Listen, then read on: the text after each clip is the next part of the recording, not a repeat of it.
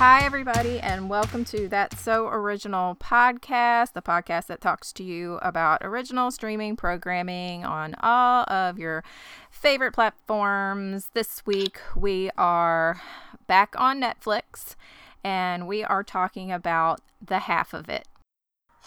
Give it up next for Ellie Chu. Chugga chugga choo choo! The good thing about being different in a town like this is that no one expects you to be like them. I'm 17. I live in Squamish with my dad. I run a business, writing essays for people. I guess I just never thought I'd need anyone else. Hey, hold up. $10 for 3 pages. No, I'm not trying to cheat. What's this? A letter. Maybe you can make me sound smart. Dear Aster Flores, I'm in love with you. Ooh. These hallways were murder. I'm Ellie Chu. Yeah, I know. You want a letter about love? I'll write you a letter about love. Hey, she wrote back. We can do this. Ask her to hang out. Come on, dude. You messaged me? Yup. Conversation is like ping pong. I hit one, and then you... What the... Oops. Where were you born? In Squamish. What do you like about Squamish? I've never been anywhere else. Me neither. What do you like about Aster? She's pretty and smart. What else could I like about her? I don't know. How her eyes look right into yours. How you can live in an ocean of her thoughts, and she really knows.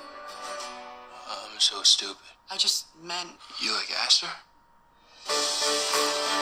Hey, it would suck to have to pretend to be not you your whole life. I gotta go. No, wait. Who you calling Choo Choo? What?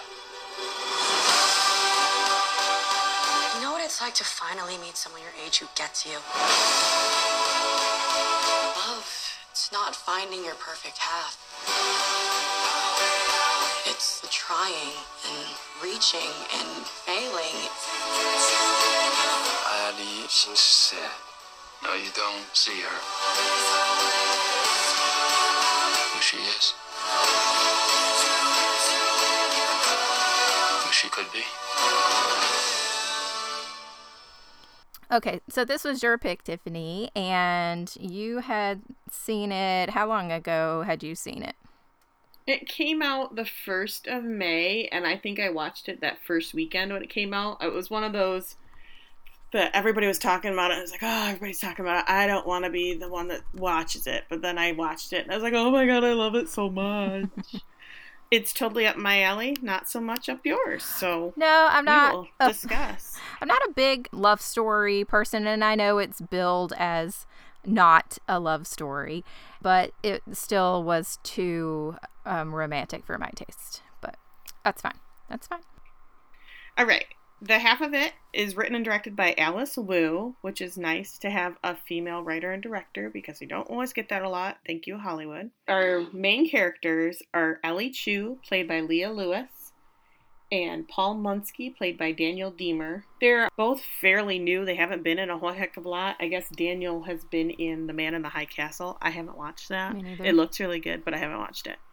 But anyway, the movie starts and it's Ellie's voice and a voiceover and some illustrations telling us that the ancient Greeks believed that we were born with 4 arms, legs, and a single head made up of 2 faces. We were happy and complete. The gods feared our wholeness, would quell our need for worship, so they cleaved us in 2. Then we were cursed to spend our lives looking for our other halves. And when one half finds the other, there is an unspoken understanding and unity. And it's revealed that what she's saying is she's writing as part of a paper for a class. But she's not writing it for herself. She's writing it for someone else because she sells papers for money, because she's an entrepreneur. But Ellie Chu lives in Squamish, Washington, which is kind of middle of nowhere, not a lot going on. And the biggest family in town are the Carsons. They own the gravel pit because, you know, the best The people. gravel pit is the biggest thing they've got going. Yeah, and Ellie and her father live in the train station where he is the station manager, and they work the switch and the signal, as much as I can understand from my train knowledge. That's what I gathered. Yeah. Her mother died a few years before, and now she cares for her father, who doesn't really leave his recliner. But she has to ride her bike to school, and she looks kind of dorky because she's got a big plastic helmet on, and she's got a milk crate stuck to the back of her bike, and she's constantly taunted by these assholes in a truck that drive by yelling, "Ellie Choo! Chugga chugga choo choo!" You kind of get the point front and center that Ellie is not like the other kids because, one, she's the only Chinese person at their school. She's kind of dorky because she's so damn smart. And she has no friends. It's just her and her dad doing her thing. And you know what? Ellie is okay with it. She does not care. Yeah. The only part I want to talk about is where she says it's an A or you don't pay. Right, yeah. So not only is she writing papers, but she's writing A papers. Yeah. So we're in a music class, I assume. And it's band and choir. It's a band and choir, like, together. Okay, I was like, what the hell's going on here? That's so weird. I gather this is a really small school, so maybe they don't have a band and a chorus teacher per se, so they're just like, this is music class. We do everything. But the teacher is talking about a mandatory talent show coming up, and Ellie... Which is bullshit. I know. Who has a mandatory talent? And it's a mandatory senior talent show. Yes, the senior so if you're talent show. Senior, you have to participate. And Ellie looks less than thrilled about this. So while the teacher is going on about music stuff, she is handing out papers around the class to the people that she wrote them for. And there's a guy in the back row, and they refer to him at this point as the big guy. And we'll find out who the big guy is. He's actually a regular sized looking guy. So I assume it's kind of a big man on campus type deal. And he has his arm around a girl who's reading a book. And there are some whispers going on about how she always has her head in a book. And then suddenly we're singing John Denver.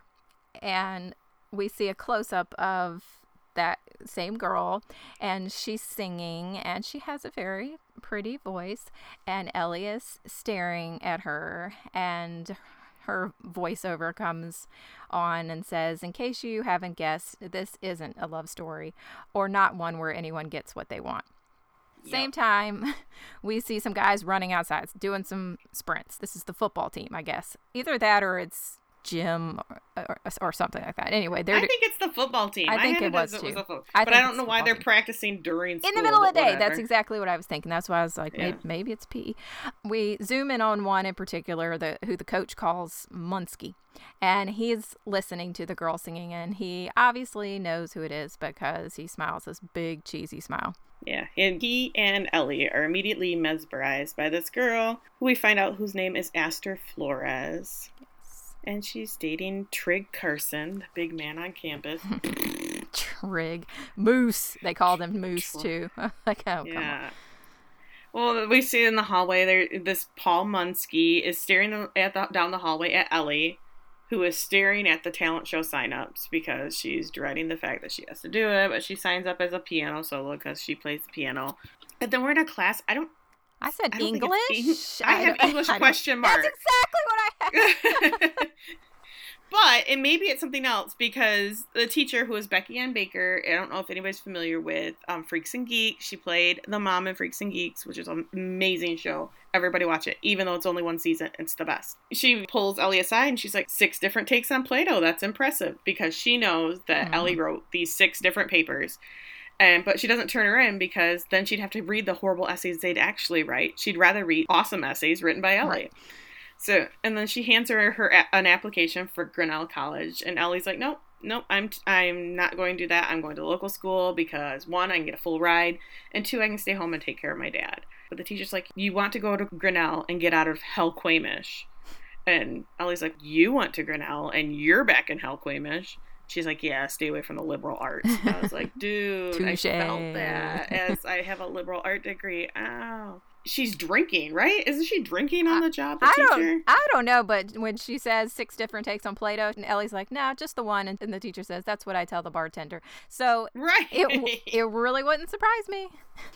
Because Ellie says, you're going to get fired. And she's like, no, everyone in town fears God, but God fears the teachers union. Yeah. So I'm good. I'm good. I'll be all right. Thanks for your concern. So we're back to Ellie on her bike. There's a lot of scenes with Ellie on her bike. She's chugging that bike down the road, and again with the chugga chewing from the guys in the truck. But now Munski is running up behind her. He basically knocks her off the bike onto the ground. She's like, what the hell? It's $20. I can't remember how much she charged. I wrote it down because he grabs her by the bike basket just to slow her down. But when he does it, he yanks her right off the bike. Yeah. And she's like, okay, it's $10 for 3 pages, $20 for 3 to 10. I don't write any more than 10. I don't do any more than 10. And he's like, yeah, I don't want to cheat. That's not why I'm here. No, he does not want a paper written. He wants a love letter written to Aster, the girl from the music class. She just basically says, nope, good luck, Romeo, and rides off, leaving Munski in the dirt. She tells him to get a thesaurus and spell check because you can't write letters are personal and authentic, and I can't be you and authentic, which I was like, that's very true. That's true. And he's like, I'll pay more for authentic. As she's riding up. Yeah. She's like, see ya, I'm going. Well, we're at Ellie's house, and she's eating sad frozen pot pies with her dad, and they're watching Casablanca, and she's working on her papers that she's writing, and the electricity's flickering, and she's like, did you pay the bill? And he says, no, because they don't understand my accent. I can't call them because they don't understand my accent. And then he shushes her because here comes the best part of the movie. And so they watch the best part, and she's like, okay, fine, I'll call the next day. And then you see her leave, and she goes out, and she's working the little signal booth, and it's late at night when a kid should be in bed, but Dad's in the recliner, and Ellie's out doing his job out in the little booth. So his dad's got some problems. Yeah, Dad's not coping real well. So the next day she's riding her bike to school, and she is on the phone with the power company. So she's on the phone riding her bike. She's walking the halls in school on hold with the power company. Some punk shoulder checks her in the hall and knocks all the stuff out of her hands, the phone, her books, papers, yada yada. She bends down to pick them up. Same time Aster bends down to help her. Ellie says, I'm Ellie Chu, but Aster's like, yeah, I know. You play my dad's services every Sunday and have for 4 years. And she's like, oh, okay. But she remarks on one of the books that Ellie has. Was that The Remains of the Day? Yes, okay. All that barely repressed longing. Oh, God. And so she hands her the books and her phone and walks away. And she has the phone up to her ear, and she's like, oh, I'm Ellie Chu. Like, oh, what a stupid thing for me to say. And the lady's like, yeah, I know. Your bill is 3 months overdue, and if we don't get a payment of $50 by tomorrow, your power's going to be turned off. And just perfectly timed at that moment, Paul Munski walks by and sees her, and she says, okay, $50, one letter. He's, woohoo! Arms up in the air. Yeah. He's I just so did it excited. When I said, woohoo! I just love that Ellie is like deer in the headlights when it comes to Aster, and you can tell that she's like enthralled by this girl. Like, you can feel it. That it's like, oh, you're awesome, and I love you. But then we get the voiceover of Paul's letter, which is so incredibly sweet, but it is so sad because it's not. Oh my God, it's bad. Because Aster's obviously a very intelligent girl, and she's got all the boys after her, but she's dating Trig. But it's just like, I like you, I think you're smart and you're pretty, and do you like French fries? I like to dip mine in my milkshake. Do you want to try that? And it's He's talking about his dead grandma and eating fries. Oh, the best thing. He says, some people think I'm the cutest one in my family. Those people being my grandma, who's dead. Never mind my dead grandma. I like fries and dipping them in my milkshake. I work part-time and I have a truck. Paul Munski, second string, tight end, football. Oh, God. The best. But he's in love with her, even though he's never spoken a word to her. They've never had a conversation. Because Ellie's like, how do you know you're in love with her? And he's like, I think about her every morning. I think about her every night. And she's like, that's not love. That just means you're stubborn. And he's like, no, love makes you screwy. And Ellie's never been in love. And she's like, well, how am I supposed to write a letter that will make her fall in love with you? Because she's never been in love. And he's like, write her a letter that will make her fall in love with me and not storm off in a huff like you are right now. Okay, bye. Yeah, so we're back in the living room.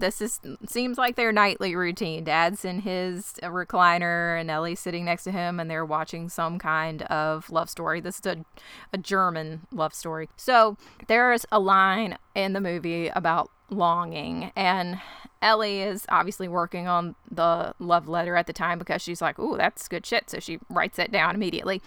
Next day, she gives Paul the letter, and he's like, well, it's sealed. How am I going to read it? And she says, hush, mo me.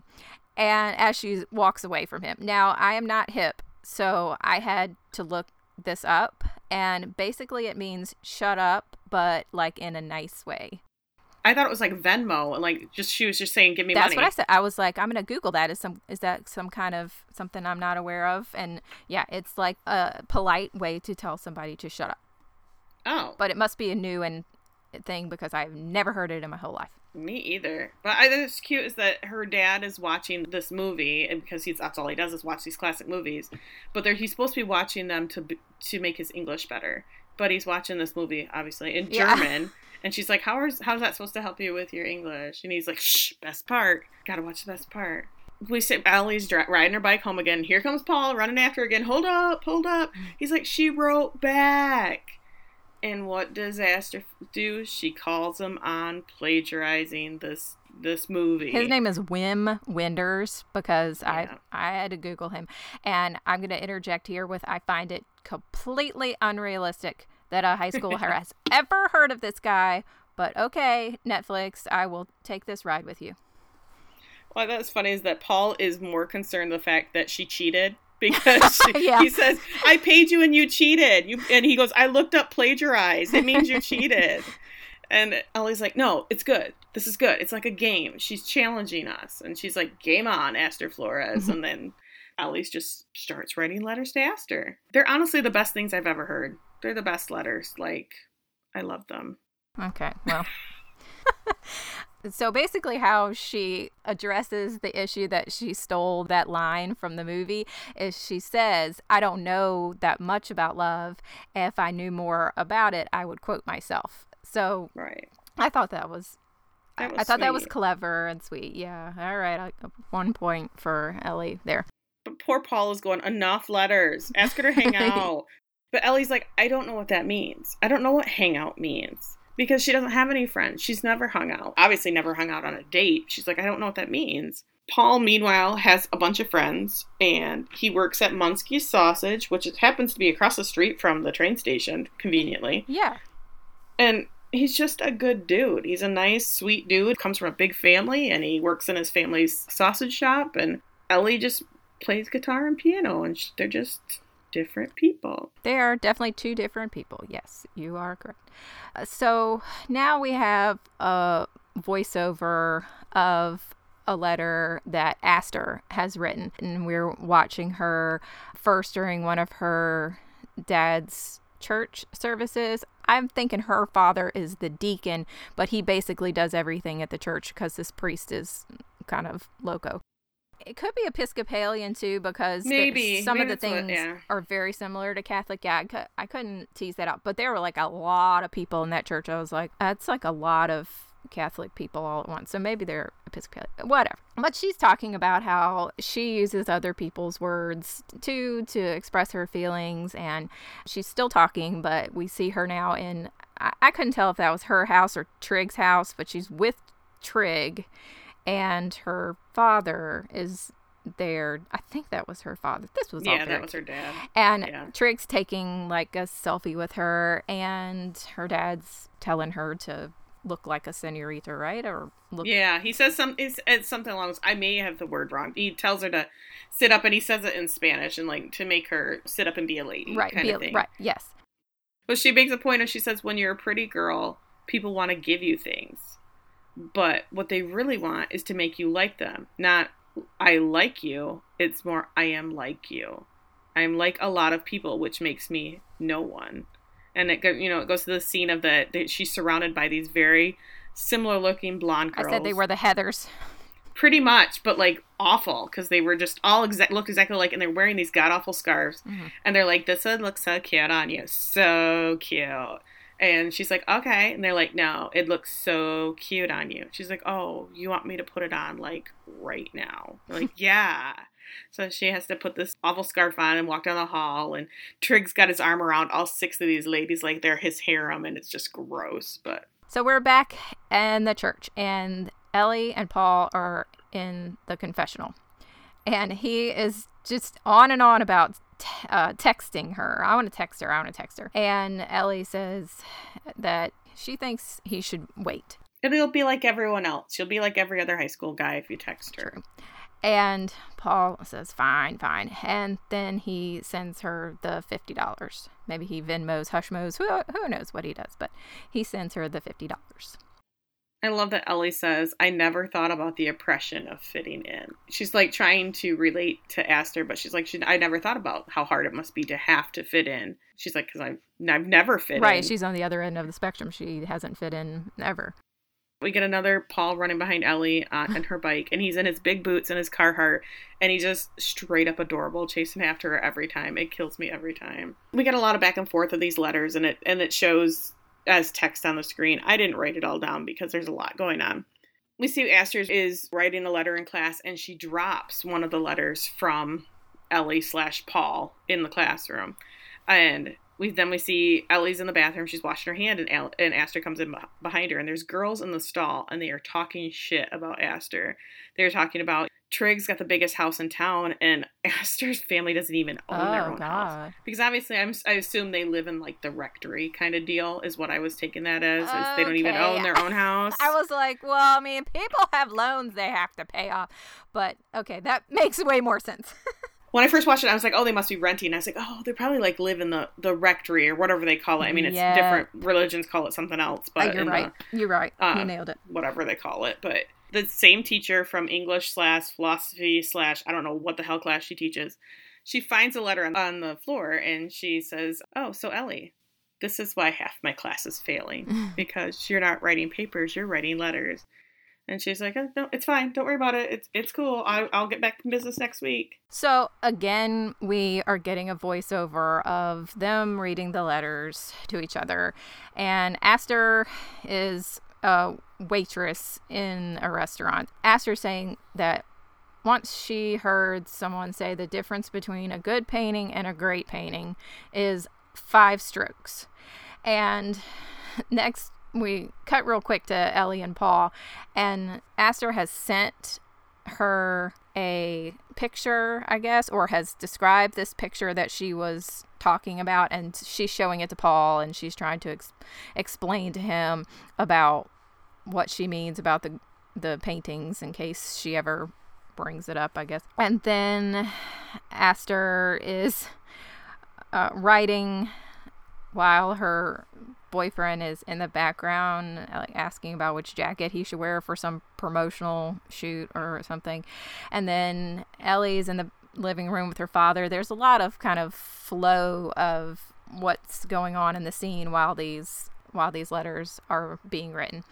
And Aster eventually ends up at this big blank wall. She's followed some coordinates to a wall that asks her to paint any 5 strokes. That's what it's written up there. It says any 5 strokes.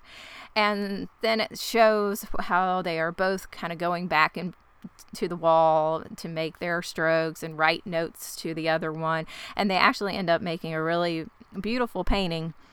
But the guy who owns the parking lot or the wall or whatever paints over it. And then I can't remember which one says, I think it's Ellie, says everything beautiful is ruined eventually.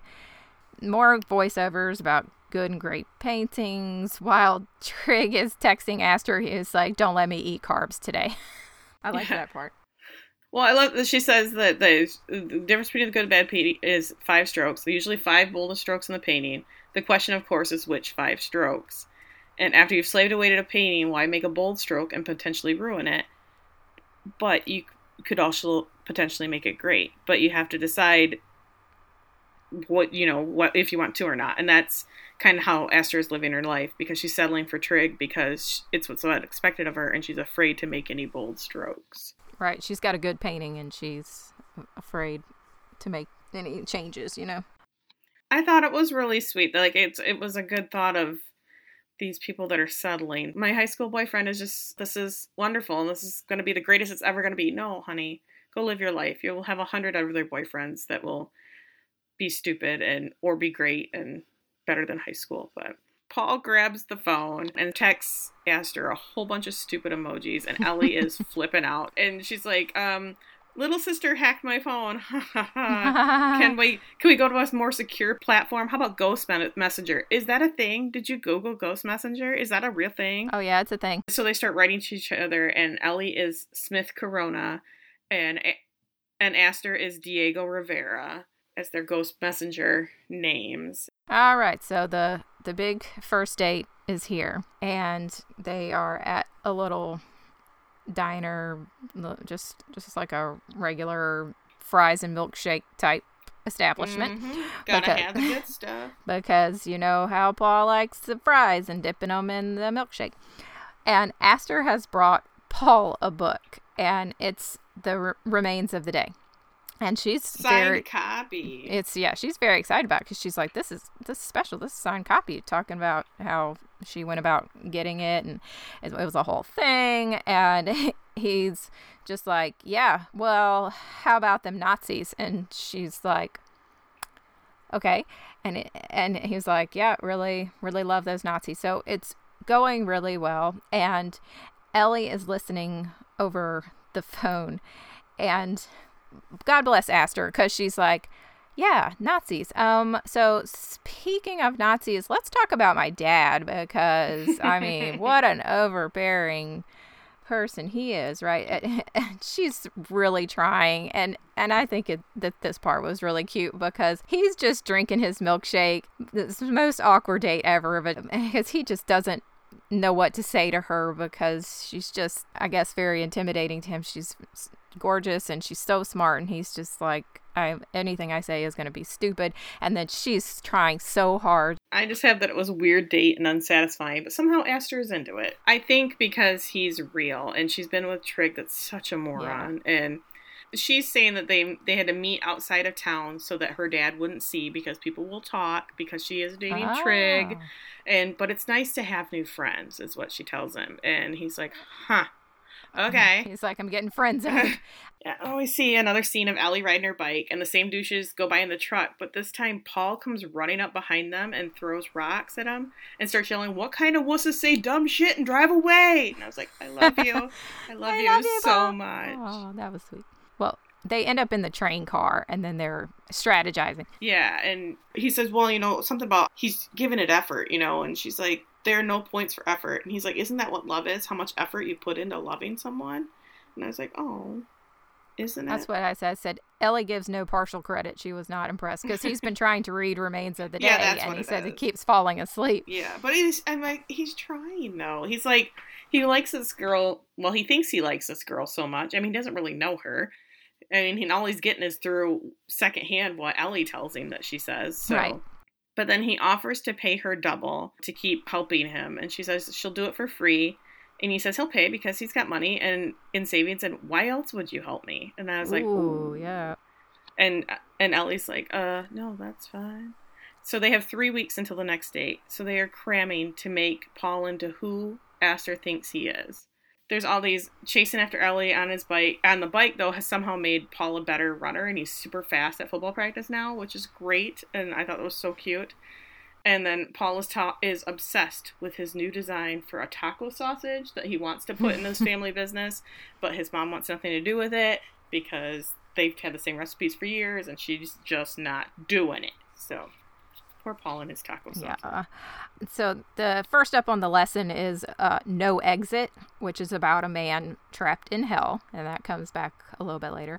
Next up is Who is the Better Hepburn, because apparently they have been in a debate about which is the better one, Catherine or Audrey. And then the Philadelphia story, and then about how to have a conversation. And the way that Ellie tries to teach him to have a conversation is she's like, it's like a ping pong game.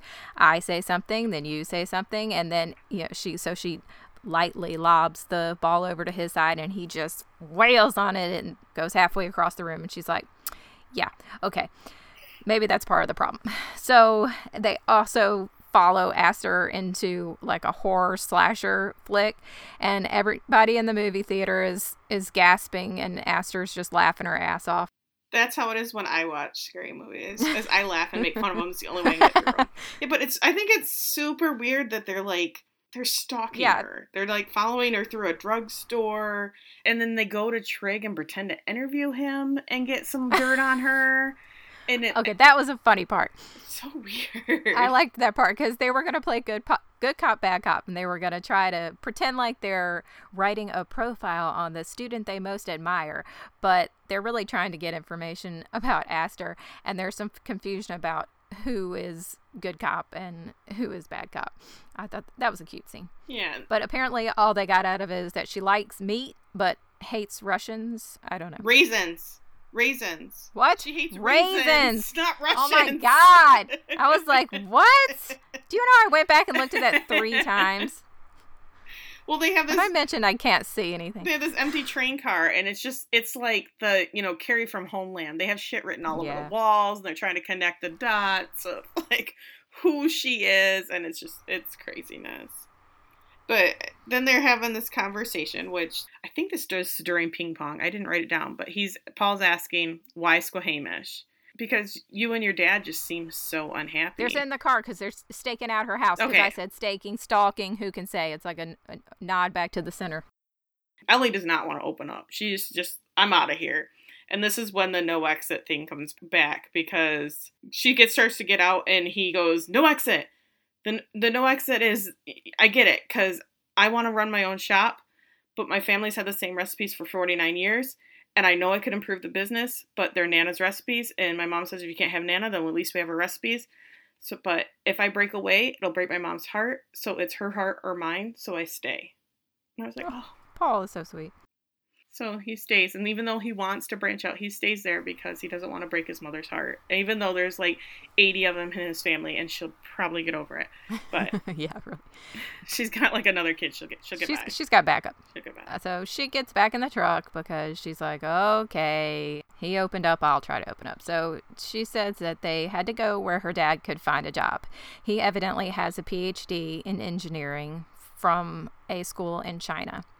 And he became the station manager of the train station in Squamish, and the plan was that he would eventually be promoted to some kind of engineer. It was just supposed to be a starting off point, but because he didn't speak very good English, he just kept getting passed over for all the promotions. Because she says, speaking good English trumps PhD, or at least one from China. And then Paul says, well, that's okay. I don't speak good either. And I was like, oh. And then he says, well, do you like pot roast? And he's like, so come to my house and we'll have pot roast. And his house is my literal hell. That is insane. There's so many people and there's so much noise and they're just fighting and screaming and fighting over food. So they end up back at Ellie's house and they're watching Charlie Chaplin and they're eating pot pie, and Paul's cross-legged on the floor, and he's just got a big old goofy smile because it's quiet, and he can eat dinner, and he's not fighting over food. And the Chews are, like, so uncomfortable in their little recliners, sitting there like, why is this giant white boy in our house? What is happening? But it's adorable. I think Paul is the most adorable thing. And if I was a teenager, I would watch this movie 87 times and be in love with him. I'm just saying. I would too. You're absolutely right. I would too, because Paul is totally the guy I would have a crush on. So we're back at the ping pong table, and he's doing much better with the gentle lobs from side to side, both with ping pong ball and the conversation. And he is trying to learn about her, and is this the part where he is asking her about her mother? Yeah, because she says match energy, match stroke, and say one thing. So he asks her, where were you born? And she says, in China. And he said, when did you come here? She said, when I was 5. She's like, where were you born? He's like, here. I've never been anywhere else. And she's like, yeah, me neither. And I was like, oh, you were in China for 5 years, but okay. She probably doesn't remember that. But he's talking about this taco sausage. He's been trying to get the food critic from the paper to try his taco sausage for months. His family won't try it. Nobody will try his poor boy sausage. And so sad. Just try the damn sausage, people, because he's cute. It's literally a sausage and a taco, though. With some guacamole. Oh, wait. Guacamole. And I think it's taco flavored sausage, because later he does some different seasonings in his sausages for her dad. So, yeah. Look, all you had to say was guacamole, and I'm game. He asks, what was your mom like? And she's like, young, funny, dead. And he's like, well, what was she like when she was alive? And she's like, young, funny, fun. And I was like, oh. I just have Paul's big dopey smile kills me every time. He's such a good person. And he's talking about his taco sausage yet again. And you had said about how his family won't try it or hasn't tried it, probably because he hasn't even mentioned it, because the mom wants to do what she wants to do. And he says about Ellie's mom, he's like, I bet she would have tried taco sausage. Ellie says, do you know what it's like? She says it to the teacher. Do you know what it's like to finally meet someone your age who gets you? But the thing is, Aster gets her, but so does Paul. I think they both get her. Like, for once in her life, she has somebody to talk to. And she may be texting Aster, but she has Paul there all the time that gets her. He's her friend. They understand each other. I have written down this. She says, what do you like about Aster? Oh, yeah. She's pretty. She's smart. She smells like fresh ground flour. Like, the simple Ellie's things. like, sure. Okay. Ellie starts talking about, well, what about this about her? What about this about her? And, all the things that obviously Ellie likes about her. And Paul's like, oh, of course. And at first I thought Paul was starting to get wise to what was going on. But no, he's actually just mad at himself because he's like, why can't I come up with those kind of meaningful things That's what that I you like say about when her? you love someone. Those are the things that you can live in an ocean of her thoughts. That's one of the things that Ellie says. But Ellie's like, you know what? You try harder than anyone I ever met to show a girl that you love them. If love isn't the effort you put in, then what is it? And I'm like, oh, so Ellie's changing her tune a little bit. Yeah, because that's what Paul said. But I think it's funny is that the very next scene, because it's all about the effort you put in when you love somebody. So what's happening in the very next scene? Ellie and Mr. Chu are eating taco sausage. Oh, I know. Oh, I loved it. And they're both like, okay, this is actually good. And they are going at those taco sausages. That first bite, they're like, huh. And then they're gobbling taco sausage. Oh, yeah. I loved that scene. That was a cute little scene. Well, they're also drinking Yakult, which is comes back did either. You look that up? I didn't, but it's drinking by an Asian market. Okay, it is disgusting, just by the way. Oh, have you tried that? Yeah. Oh. And it is, okay, this is the Google definition of it. It is a sweetened probiotic milk beverage fermented with some kind of bacteria strain. Ew. It's disgusting. And at one point, I forget where this comes in, but he was talking about how, or she was talking about how they drink at room temperature, and I'm just like, I am dead. Well, my God, no. Paul says that she's like, I can't believe that you drink Yakult, and he's like, well, Coach puts them for free in the vending machine because they keep him regular. So that's the probiotic comes. Okay, that makes sense. And she's like, the only Asian grocery store is 3 hours, but by bike, I've never had one cold before. Because she's always, she rides her by her bike, and so then they're warm. Because she rides her bike and breathes. Okay. And so by the time they get back, they're warm. But they're sitting there watching the movie and drinking their Yakult. And there's a woman on the train, and she's obviously left the man she loves behind, and he's running after the train. And she's like, don't run after the train. And Paul's like, it's sweet. Ellie's like, no, it's trite. And Paul's like, it shows he cares. Ellie, it shows he's a moron. Who outruns trains? Paul's like, she looks sad. And Ellie says, well, she's a moron too. Okay, that's how I feel watching love stories. So now you know how I feel. Everybody is stupid. Yeah. So it's time for the second date. Aster's giving him another shot, I guess. Yeah. And Ellie's waiting outside in his truck, I guess. And he's like, thanks for everything, but I'm pretty sure I'm going to crash and burn. And she's like, oh, no, you're going to be fine. And goes in the restaurant, and she's like, yeah, he's going to crash and burn. So we're at the same place, same fries, same milkshake, I guess. And he starts to try to talk about immigration this time. And she's like, okay, yeah. So we don't have to talk about immigration and Nazis. She's like, I just think it's cool that we're still friends. And he's like, oh, okay, friends. And I don't know if Ellie can kind of get the vibe because she's watching them from the truck and she can see them through the window. I don't know if she kind of got the vibe like, oh, this isn't going well. So she comes up with the plan that she is going to message Aster as Paul with the Ghost Messenger app, and he then has to pretend that he's sending the messages, although he has absolutely no idea what either one of them are saying. But God love his goofy little smile. He just has to sit there and play along. And she's trying to tell him, look at your phone. You have to pretend that you're writing these messages. And basically the gist of it is, I can't talk like to you. I can't come up with the words, and this is so much easier for me. And I'm nervous when you're close. I get nervous when you're close. And I'm just a girl. Oh, come on. I'm just a girl. I'm just like any other girl.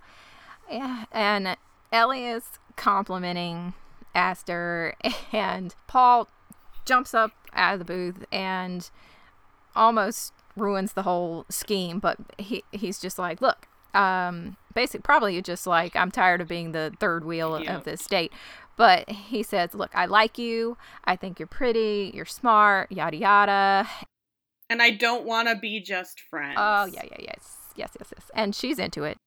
He's like, I'm not a good talker, but I don't want to be just friends. And he sits back down, and Ellie's like, well, it was kind of the combination of my work here is done, and also just being a little bit sad because it's Paul in there. Because she can see that Aster's like, oh, I'm in, okay. But I still think it's shady as fuck that she's sneaking off to all these dates with this dude. Like, if you're not happy with Trig, then break up with Trig. Don't sneak around with another guy. But, because they're not friends. I agree. They're sharing way too much to be friends. But they are high school, and I get that high school kids are stupid. So, anywho. The next day, where Paul and Ellie are at, like, maybe a Goodwill to shop for clothes for... Yeah, that's what I said, a secondhand clothing store. This is the most adorable scene ever in the whole movie, I think. Well, they're shopping for talent show clothes, and Paul's saying, rock the second day, and his side girl's going to rock her piano solo. It's Paul Munsky! And she's like, so, what happened? And he's like, well, we held hands, and it was quiet. And it was nice, and then she had curfew, so I walked to her car, and I kissed her. She's like, how does that happen? He's like, what do you mean? She's like, how do you know that she wanted you to kiss her? He's like, she gives you a look. And she's like, what look? And he makes it look like he is constipated, and it is the funniest thing. I almost died. And she's looking at him like, what? Like you that came was at the me look. with that face, I don't know what I do. Yeah. And then Paul finally snaps out of it, and he looks at what Ellie's doing, because she's trying clothes on over top of her clothes. And he's like, what are you doing? What have you got on? And she's like, I'm just going to get this. And he's like, no, you don't look like you. You don't look like you. He's like, go in the dressing room. I'll toss you some things. And she's like, you're a dude. He's like, well, I have a sister. I can figure it out. And just, I guess, dresses her for her talent show, which is the next place we go. And I love that because he says that it doesn't look like you. So it's like they're friends to the point where he can say something like that. Like, that's not you. I said they're officially BFFs. Yeah, because he knows her. He knows her, obviously knows her better than anybody else. Because you can't say Aster knows her because she doesn't even know it's her writing her. So I thought that was sweet. Yeah, so it's the night of the recital. And this is the night of the show, y'all. It's the night of the show. And Trig, or Moose, or as it seems like he goes by when he's playing his band, whatever. I was like, is this, it's like a bad 80s cover band. Actually, it really wasn't that bad. I have that this is Derek from Step Brothers singing Ice Ice Baby. This is that scene, 100%. But the teacher says, our next senior needs no introduction. I was like, calm down. He's not that great. But yeah, he's dressed like Bruce Springsteen, but he's singing a song I've never heard. So I don't know if it was a Springsteen song. It very well could be. I'm not a big Springsteen fan, so. I didn't recognize it either, but I said it's actually not terrible, but the crowd is going wild. Oh, they're cheering and standing, and they've got their glow sticks, and I said, woo, what a tough act to follow, because of course Ellie is up next. I think it's funny she comes out in the outfit that obviously Paul picked out for her, and it's just jeans and a white button down. It's perfect. It's just perfect. But I was like, oh, okay, I get it. She looks great, but I was like, oh, okay. Yeah, but she's pushing her piano out there, and they weigh a ton. Which I thought was shitty that they made her roll that out there by herself. I know. And the dipshits from the Chugga Chugga Choo Choo, these assholes, have fucked with her piano and broke the strings on it because they suck. She's trying to play in this one note just every time. And so Paul, we see him on the side stage, and he slides her guitar over to her and tells her to play her song. And it is a really beautiful song. It is also very short, but surprisingly, everyone claps, and Paul is just so proud. And Trig walks up to him and says, when did Ellie Chu get kind of hot? And I said, I guess there's something about a girl and a guitar. Note to self, start playing the guitar. Okay, 2 things. Is that he hands her that guitar. He just grabs it from some guy in the audience, hands her the guitar. And his face, I have, in that moment, could move mountains. He's just staring at her, and he's like, you've got this. It's just love and just admiration for this person that has been helping him for weeks. He just loves her. And this girl, and the actress that plays Ellie, her name is Leah Lewis, and she was on season 4 of The Voice. I don't know how far she got, but wow. I looked that up. So that's why she sounds so great singing her song. Yeah, she was great. I think it's called Safe and Sound, but it's not very long, but it's really cute. Agreed. Well, she goes home after the thing. She goes back home, and she's in the Signal Shack thing, and Paul and a carload of friends drive up, and they're like, do you want to hang out? We're doing the after talent show, after party. After talent show party, man. So Paul takes her to a party to hang out because she's never hung out before. And people start yelling, the Chinese girl came! Woo! And this one girl comes up to her and she's like, hey, I've been in school with you for however many years. I just wanted to tell you that I love your nails. And she's like, oh, it's just the bike grease I couldn't get out. And she's like, I love it. I love it. It's great.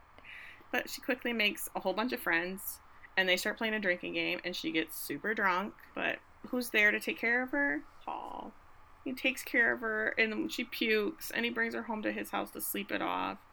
And as he's putting her into her bed, he sees letters in her bag, and they're all envelopes that have been written to local food critics in care of Paul Munsky about his taco sausage. Aww. True friends. It's friends. I just got chills. I love this. The next morning, he has left her some Tylenol and water by the bed. What a sweetie, yeah, I swear. I love him. Because he has left very early to go to football practice, as one does, apparently, when you play football. And suddenly she hears Aster's voice downstairs, and at the same time she gets a ghost message saying, I'm back early from my youth camp or whatever. And you can hear his mom saying, oh, well, he's in practice. She's like, okay, I just want to leave something in his room for him. And meanwhile, there's Ellie laying in his bed, so she's half dressed. Yeah, she's getting up real quick, and Aster and Paul's mom walk in the room, and she says, oh, it's Paul's Chinese friend. I was like, good, yeesh, these people, gross. And the mom walks out, and Ellie says, oh, I was just dropping off some books because he wanted to read them for you. He's trying to read things that he thinks you would like and you could talk to him about, and he really likes you. He's such a great guy. Because Aster thinks that they've spent the night together, that she's in Paul's bed because they spent the night together. No, honey. She's like, no. But Aster just wants to drop off a painting that she made for him, and Ellie looks at it, and you can tell she's very touched by it, but she just says, yeah, he'll love it. Well, she says something about the stroke. It's got a great stroke. Oh, yeah, it's got a great bold stroke. And Aster just looks at her like, huh? How would you know? Come on, Aster, wake up. But Aster's kind of getting it cool. I think so too. But she's walking away, and Aster's like, well, can I come with you to the train station? And she's like, why would you want to do that? And Aster says, well, I've already told my dad I'm somewhere else, and besides, I think it kind of sounds fun to hold lanterns and run after the trains or something like that, which is exactly what she does. She's holding the lanterns and the trains going by, and she's running, and she's like, whoa, that was great. But the trains only come a very limited times throughout the day, so I guess once that one's passed, another one's not going to come for quite a while. So Aster's like, you want to go somewhere else? And Ellie's like, okay, sure.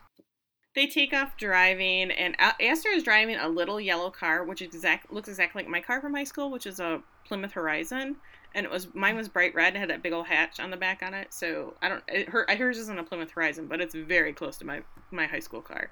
And she said, I want to take you to my favorite spot, which happens to be a hot spring, where she gets out of the car and she immediately strips naked and gets into this hot spring. And Ellie is so uncomfortable because I can bet 100% that she's never been around another naked girl. Oh, no, absolutely not. Never been. Yeah, never been even friends, whatever, changing room. She's never been around that. And she loves this girl, and she's seen her naked, and it's too much because it almost feels, I think it feels like an invasion because Aster doesn't know that she loves her, so for her, it's weird. So Ellie's like, okay, and she gets in the water with most of her clothes 97 layers of clothes on. With her long underwear on, and Aster's saying, I don't think I've ever hung out with a girl before where we didn't talk about boys. And Ellie's like, oh, I'm sorry. I mean, we can, if you want to. Paul's great, though. And she's like, no, it's nice. She's like, when I'm with him, I feel safe. But then he writes these things that feel not safe. And she says, I think Trey's going to ask me to marry him. And I'm just going to marry him because, that's what's expected of me. That's what everybody assumes going to happen. I'm just going to do it. And Ellie's looking at her like, are you fucking crazy? You're in high school. What is wrong with you? And then they talk about how Ellie doesn't believe in God. And Aster says, well, that must be nice. And Ellie's like, no, it's actually kind of lonely. And Aster says, well, I've been asking God for a sign on what I should do with my life. And all of a sudden, Paul's letter appeared in my locker. And she's like, oh, this is the sign that I should do something else. Maybe I should think outside Trig. And then she's like, you know what? I think we should do. And she's like, I think it would be fun. And goes over and starts just trying to strip Ellie's clothing off because that would be more fun. And I said, did we just segue into a tickle fight? Like, what is going on here? Yeah, and I love it. Ellie says, I'm the Russian doll of clothing. Leave me alone. She has so many layers. Yeah, and at the same time, we see Ellie's dad and Paul, and they're in the kitchen, and they're just, like, slapping this ball of sausage in a bowl, just slapping this ball of sausage. I was like, okay, I don't understand what's going on there, but I kind of think it's cute that Ellie's dad and Paul are bonding, even without Ellie being there. So cut back to the girls now, and they're both floating in the pool. And I was like, they should be prunes by now because they have been in this water for probably an hour, if not more. And they're listening to music. Aster brought a little boombox over when they first got in. And I don't know what song it is. It sounded familiar, but If You Leave Me Now by Chicago. I was like, kept wanting to say Journey, but Ellie said that her mom loved this song, and her mom had said that every song, every movie has a best part. And so they lay there, and there's this swelling instrumental section of the song, and then it goes into the next part, and Aster says, was that it? And Ellie's like, well, yeah. Well, Ellie says, well, do you think it was the best part? And she's like, yeah, that was it. Well, I love that Ellie has one little line in there where she says, gravity is matter's response to loneliness. And Aster says, who said that? And she's like, I don't know. And she's like, well, I guess you said it. And I was like, oh. But I thought that was... Except for I don't have any idea what it means. I just thought it was kind of, I don't know. I liked it. Maybe it means nothing, but I liked it. Oh, Tiffany. I love You it. love love. That's your... I don't love love, but I love this. I love people getting each other. I don't know. Eventually, at the end of the day, they've been floating all day long because now it's nighttime, and Ellie tries to sneak in the house, and her dad hears her. He says that there's food that Paul made for her in the microwave. He made because she said her favorite food when they were playing ping pong was braised pork. So he made braised pork sausage for her. Paul. That was what they were cooking together. He got the recipe from Mr. Chu, and they made it together. This collaborative effort between the two, the Asian cuisine and the sausage thing, and made it for Ellie. I thought it was so sweet. That is adorable. I love it. The next day is the big game, and Aster is texting who she thinks is Paul, and she's saying good luck today. And so Ellie says, good luck from Aster. And Paul says, are you coming? You're coming, right? And she's like, yeah, I love watching a bunch of guys sniff each other's butts. It's my favorite thing. So she goes to the football game, and he sees her up in the stands, and he is so damn happy to see her. I know. He is so excited to see her that he forgets he's playing because he's so busy waving at her. And she's like, go! You go! Do the thing! Go play the game! And then that's the big game, and he makes the points, and football. Can you tell I watch a lot of sports? It's the first time they've scored in 15 yes, years, that's so what it was. he's a freaking celebrity now. Yeah. Then after the game, Ellie's in and she's raiding the occult vending machine because Yeah. she's filling her shirt. She's like packed full. It's up to her neck. And Paul walks in and she thinks she's caught. She's like, oh, sorry. I wanted to have some. They're cold and they're free. And I wanted her. And she's like, can you take some of these? And he's like, I wanted to tell you something. She's like, what? And he just grabs her and kisses her because he's been mistaking this whole friendship connection that they've had for a love connection. And she flips out. She's like, no, why are you kissing me? What is happening? No. And then you see Aster's reflection in the occult vending machine because, of course, she walked in at that exact moment. And she storms out because she's like, oh, Paul's cheating on me, even though I'm cheating on my boyfriend. We're not going to talk about that. She walks out, and Ellie's like, no, Aster, it's not like that. Aster, come back. And suddenly, all the light bulbs go off in Paul's head. Yep. And he's like, oh.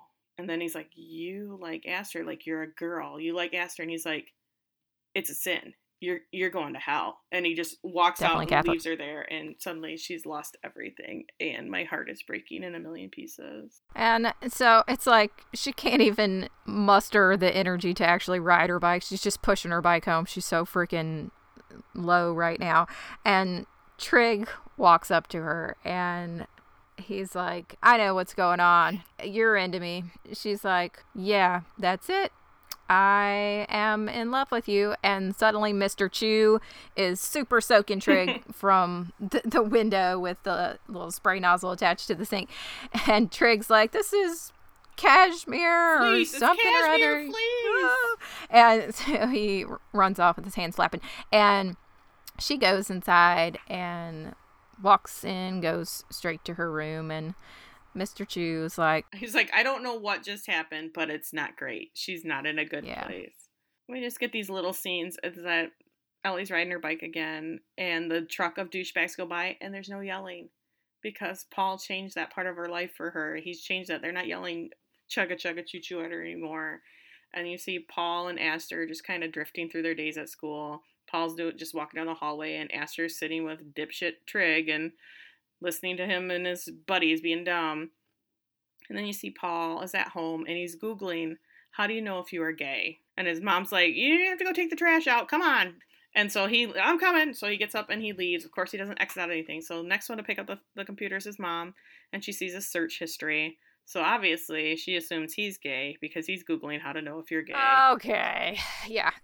So there's a real quick scene where Paul is dropping off some sausage at Ellie's house, and Ellie's father wants to know if they broke up. And Paul's like, no, it wasn't really like that. And her dad says, well, she seems sad. And Paul says, well, you don't really see her. You don't see what she is and what she could be. And then Ellie's dad starts to tell him a story, and it's in Mandarin about after his wife died. And even though, Paul didn't understand a word of this, he could feel the emotion about what he was talking about. And what he was talking about was after Ellie's mom died, and how he was just immobilized from grief, and how Ellie, who was 13 at the time, took over the duties of working the train booth when he couldn't do it. And then he says in English, have you ever loved someone so much that you didn't want anything about them to change? No. Oh. And Paul's like, oh. Yeah, and then Paul gets in. He's like, I love Ellie as a friend like that. Yeah. And here comes Buckle In, kids. The cringiest scene ever put in a movie. Agreed. Ever. I have comedy where it wasn't needed. Yes. It's Easter services, and they say, we want this week's reading is going to be from our favorite person in the world, Trig. He's going to stand up. He's going to do the reading. Everybody's so excited. And he stands up, and he's like, oh, and blah, blah, blah, blah, blah. Love is patient. Love is kind. Aster, you want to marry me? They're in high school. They're high school seniors. And she accepts. She just shakes her head. Like, sure. She just nods. And from the rafters where Ellie's up there playing the piano, you hear, no! Like, no, we're not doing this. And then Paul stands up and he's like, no, love isn't pretending. I'm pretending my whole life that I'm something I'm not. The way he's wording it, his mom's like, oh, Lord, he's coming out here in church. He's telling everybody our business. And he's like, it must suck to be pretending your whole life. I never want to be the guy who makes someone stop loving who they want to love. And I love that Aster's dad goes, thank you, Paul. That was odd. And then he's trying to move the service along. He's like, okay. And then Ellie's like, well, wait. And the only part I thought was funny is they have like the collective crowd gasps at the same time. Like every time somebody's like, but wait. And Ellie's like, I've been pretending too. And then Trig's like, oh, it's fine. She's just going to be telling everyone how much she loves me. I am so flattered, but I tried to tell you. And she's like, no, actually, I'm here to educate you on what love really is because I'm 17 and I know a lot about it. And she goes into like, love is messy and it's horrible and it's selfish and it's bold, and it's being willing to ruin your good painting for the chance at a great one. Then she looks at Aster and asks, is this really the boldest stroke you can make? And then there's all the light bulbs in Aster's head because she's like, you. Then she walks over and slaps Paul across the face, and I have so many question marks, like, excuse you, Aster. I was like, why are you slapping him? I get it, but I don't. And then we get poor Trig going, so I'm the good painting? Is that... And Paul's mom like, honey, I'll love you even if you're gay. He's like, I'm not gay, Mom. She's like, oh, thank God. He's like, but I do want to change the sausage recipe. And she's like, are you kidding me? You're breaking my heart. You're ruining my life. So everyone's arguing. I've never been to a mass/service, whatever the hell this is, like this before. This it actually looks like it might be a little bit more fun than most of the Easter services I've been to. But Ellie just walks out. Yeah. She goes home, and her dad is making dumplings. Pretty much he's making food to freeze for her so she can take it to college with her. And he says, we didn't come here so you could be like me. We came here so you could be like your mother. And I'm going to cry. And she's like, and Ellie comes back with, you don't mean dead, right? and he's like, I hope not. But yeah, her dad gets it that he's relied on her to be the adult for however many years now. It's time for her to go out and do her own thing and for him to get his shit together and get back to work. He can't rely on the I can't speak good English thing anymore. He's just got to go with it. The next scene is Aster walking out of the Mexican restaurant and Ellie is waiting outside next to her bike. And Ellie remarks that she hasn't seen her in church. And Aster says she's been busy working on portfolio pieces for art school. Ellie's like, wow, cool. Well, I'm leaving tomorrow for Grinnell. And Aster says, okay, that's great. And, she's walking away. Have a nice life. Have a nice life. Yeah. Ellie calls after her and says she's sorry. It was just supposed to be one letter. She didn't mean to hurt her. And Aster says, deep down, I probably already knew because you didn't use enough emojis. And she says, for what it's worth, I can't say the thought never crossed my mind if things were different. And Ellie's like, ugh, you can never be different. But Aster says, find something good in Iowa to believe in, heathen. And Ellie goes to ride away, and then she pushes her bike off and throws it over on the ground and rushes back and plants one on Aster and says, I'll see you in a few years. And Aster gets a big giddy grin on her face. Yeah, because Aster's like, you just watch. In a few years, I'm going to be so sure. I'm going to be, I'm going to be the person that I want to be. And she's like, well, I'll see you in a couple years. And we'll see how things play out. And then we had the last scene, which is my absolute favorite and kills me. We're at the train station back where, Ellie lives, but instead of her manning the switch, she is getting on the train because she's going away to college. And Paul's standing there with a giant cooler and is stuffed full of dumplings and sausage for her to take to school with her. And he's seeing her off. And, she looks up at her dad, who just kind of waves out the window. It's too much for him to come out and say goodbye to her. He's not there yet. And he's like, don't worry about him. I'll keep him busy tasting new ketchups. And no worries. So she gets on the train, or she's standing on this train platform crying like a wussy, and he's like, just looks at her and she's like, yeah, wussy, wussy. Gets on the train, and they're just kind of staring at each other out the window, and all of a sudden the train starts going, and Paul starts chasing after the train, just like in the movie they talked about. And he's chasing after her, and I am losing it, because it's just the best. And she's looking at him, she's like, what are you doing? What are you doing? And she's crying, laughing. Because he loves her. He's chasing after her because he loves her. She's his best friend and he loves her. And she just says, moron, because morons can't outrun a train. And then she turns around and she's just kind of looking at the people in the train, and she goes on with her life. End movie. The best. The end. I loved it. But I'm a schmaltzy smaltzer, and I loved it. Not my kind of movie, but I mean, I thought it was good. I thought everybody in it was very good.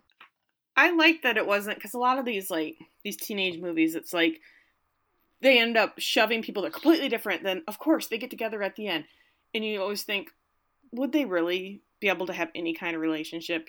Everybody was against them being together, or they have nothing in common other than whatever that brought them together in the first place. Bargety bar. I agree. Let's look at I loved Pretty in Pink when I was in high school. Loved it. I watch it now and it makes me want to rip my skin off, because I hate it so much, because it doesn't make any sense. Sorry, John Hughes, it doesn't. We all know it doesn't. She should have ended up with Ducky. Thank you very much. But I thought this was great, because I agree with you. They were good. This made sense. Yeah, well, I mean, and it says at the very beginning, this is not a love story, and I mean, it kind of is and it kind of isn't, but she says, at least not one where people end up with who they wanted. Right.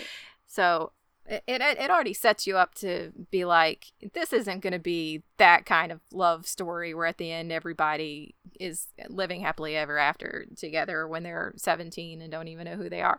So, and I did like that too, because in a lot of the TV shows and movies about high school kids, and I do think that in this movie there were some parts where I was like, oh, come on. But everybody just, I don't know, seems so much more mature than I think I was at 17, or like the teenagers I know now are. But this movie, even though some parts were a little fantastical, all these people were really unsure of themselves and really true to the questioning you have about who I am and who I want to be that went on when you were in high school. Yeah, and even though Paul was the jock, he wasn't a jock. That wasn't like his football. No, right. Football wasn't his whole life. He wants to be, in quotes, a chef. He wants to run his family's business. He wants to do this sausage thing. So that's his goal. He wasn't the typical trig, which is what all these stupid regular teenage movies are about, is that it would have had like Ellie ending up with Trig, or Ellie wanting to be with Trig or something. And I also like that it was about that she's a lesbian, and that she's coming to terms with the fact that, oh, I love this girl. Maybe she's not a lesbian. Maybe she just she just happens to like Aster, which is outside the norm for this community or for whatever. But I just also like the object of everyone's attention in this movie. Typically, it's the popular girl, it's the cheerleader, it's the homecoming queen. And although Aster is really beautiful and she's with this popular jock guy, she's not what I would consider popular. They were making fun of her in the bathroom and whispering about what a book nerd she is. And so she's kind of a very atypical object of desire. Yeah. I think that the thing that, because she's pretty, it was supposed to be like, because she's pretty, that of course everybody likes her, but there were so many layers to her that she wasn't able to express because people just saw her as she was pretty. But, and then we want you to be like us because you're pretty. And she's like, well, I'm more than pretty. I'm so damn smart. And I know German directors that grown people don't know. So whatevs. I would love just to see where these characters are in 10 years. Like, if Paul and Ellie are still close friends. I mean, obviously, I think they're going to go on and find different partners or whatever, but I would hope they're still good friends. I think Paul's going to go to, like, whatever's considered the big city around there, and he's going to have his taco sausage, whatever, probably a food truck, because he strikes me as like a food truck kind of guy. Yeah. He's going to have a sausage tattooed on his bicep or something. Oh, yeah. Yeah. I can see it. That's the end of that. Would love to hear your thoughts and see if you're Team Tiffany or Team Kelly on this one, because I'm just curious. So if you want to tell us whether you're Team Tiffany or Team Kelly, you could do that on Instagram at That's So Original Podcast. You could find us on Facebook at That's So Original Podcast. What else could you do? You could send us an email to That's So Original Podcast at gmail.com. Or I guess we're on Twitter. You could maybe find us there and tweet something or other about which team you're on. Actually, I'd also like to know what you guys are thinking about what we should do next. Yeah. So you could let us know on any of those platforms as well. And speaking of platforms, you can find us on pretty much every podcasting app there is. And it would be super nice and wonderful of you if you would like and subscribe and rate us 5 stars and tell everyone you know about how incredible we are. Well, thanks for joining us, guys, and we will hopefully be talking to you soon. Please let us know what you want to listen to next. We're curious to see what you want us to talk about. We're thinking something fun that we can rip apart and make fun of. So if you know a movie out there or a show that was like, oh my gosh, it's so ridiculous, you want somebody to rip it apart, that's what we're here for. That's what we want to do. So let us know. Thank you. Bye. Bye.